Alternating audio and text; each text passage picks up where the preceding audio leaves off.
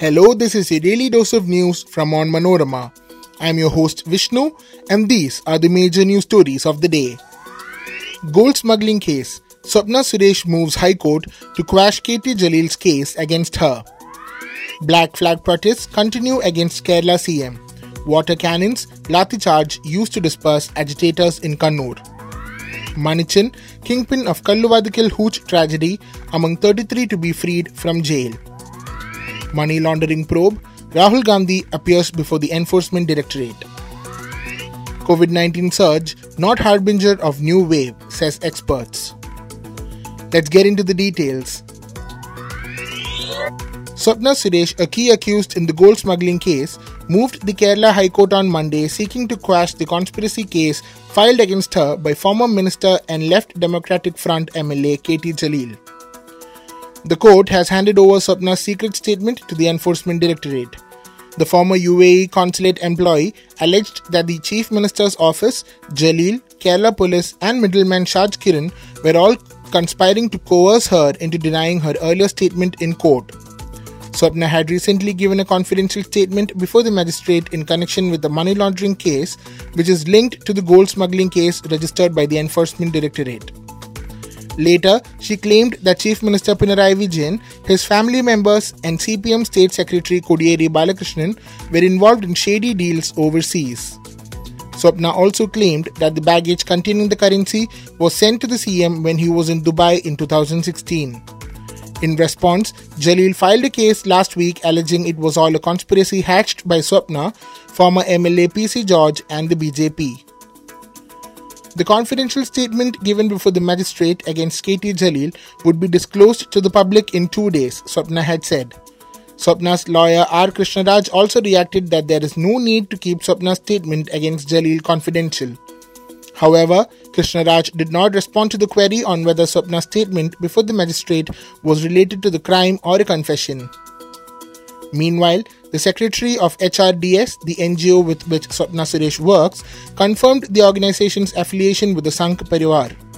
Speaking to Manorama News, HRDS Secretary Ajay Krishnan said it is the organization's responsibility to protect Swapna as a victim and that the functioning of the organization was transparent and that he welcomed an investigation. Ajay Krishnan also revealed that Shaj Kiran had visited their Palakkad office about 1.5 months ago to discuss the utilization of foreign funds of Believers Church.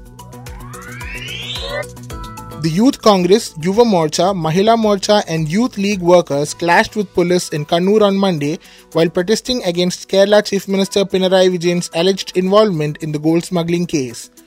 The police used water cannons to disperse the Black Flag protest march in front of the Kannur guest house where the CM was staying. A KSU activist was taken away by the police for waving a black flag at the CM's convoy while entering the cantonment road from the guest house. A CPM worker also attacked the KSU worker. Yuva Morcha and Mahila Morcha activists who were protesting with black flags in Talapur were taken into police custody. There was an altercation between the police, Youth Congress and Youth League workers near the venue of the CM's event in Taliparamba. The cops lathi charged the protesters to disperse them. Pinarayi Vijayan has been targeted by the opposition ever since gold smuggling accused Swapna Suresh levelled serious allegations against him. In response, the police have thrown a tight security blanket around him, with the public attending his functions coming under severe scrutiny. Almost the entire force in the Kannur city and rural police limits were deployed for the CM's security. After languishing in prison for the last 2 decades, Chandran alias Manichan, the kingpin of the infamous Kalluvadikal Hooch tragedy in Kollam, will be freed soon. Governor Arif Muhammad Khan approved the cabinet's recommendation earlier in the day. 31 lives were lost and over 500 were hospitalized following the tragedy that rocked the state on October 21, 2000. Though he was sentenced to prison for a lifetime and 43 years, his term was shortened as part of the remissions program. Besides Manichan, 32 others lodged in prisons across Kerala are also said to be freed ahead of the Platinum Jubilee of Indian Independence, which will be celebrated nationwide as Azadi Ka Amrit Mahotsav. However, Manichan still has to pay a fine of Rs 22 lakh, which was ordered by the court while passing the verdict, in order to be released from jail. Gathering the amount could prove an obstacle for Manichan in the present circumstance. Last November, Manichan's brothers Vinod Kumar and Manikantan were set free after the Jail Advisory Committee reported they were ready to lead the lives of law-abiding citizens. The prime accused in the case, Hairunisa, alias Kalluvadikal Tata, had died of liver problems in 2009. As per the case, those who lost their lives had consumed spurious liquor that was sold at Hairunisa's house. The liquor was brought from Manichan's godown. Congress leader Rahul Gandhi was questioned by the Enforcement Directorate on Monday in a money laundering probe linked to the National Herald newspaper after the MP reached the agency's headquarters in Delhi, accompanied by a battery of party leaders and supporters. It is understood that he wrote down his statement under Section 50 of the Prevention of Money Laundering Act. The investigating officer of the case is understood to have put possible questions about the incorporation of the Young Indian Company, the operations of the National Herald, the loan given by the Congress Party to the Associated Journals Limited, and the funds transfer within the news media establishment. The probe pertains to alleged financial irregularities in the party-promoted Young Indian that owns the National Herald newspaper. The National Herald is published by the Associated Journals Limited and owned by Young Indian Private Limited.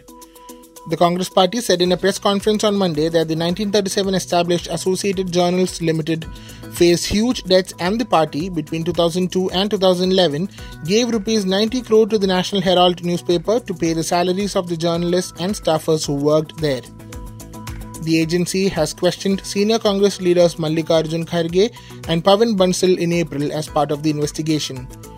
The questioning of the senior Congress leaders and the Gandhis is part of the ED's investigation to understand the shareholding pattern, financial transactions, and role of the promoters of Young Indian and AJL, officials had said. The ED recently registered a fresh case under the criminal provisions of the Prevention of Money Laundering Act after a trial court here took cognizance of an income tax department probe against Young Indian Private Limited on the basis of a private criminal complaint filed by BJP MP Subramanian Swamy in 2013. Terming the charges fake and baseless, the Congress Party said the summons to the Gandhis were part of the BJP's vendetta politics. Sonia Gandhi and Rahul Gandhi are among the promoters and shareholders of Young Indian.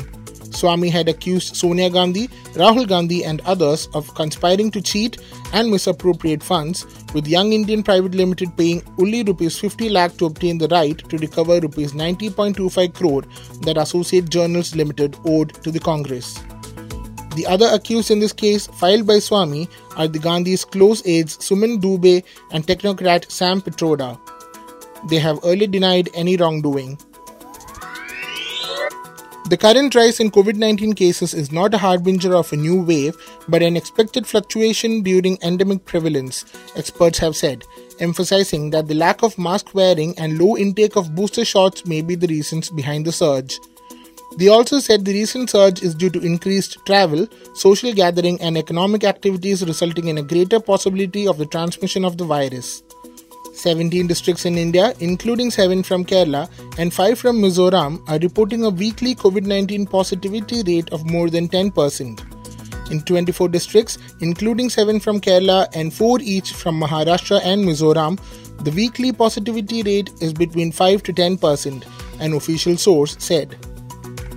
Noted virologist T. Jacob John said the present increase in cases is not likely a surge, but a gradual increase that is not steady or uniformly distributed.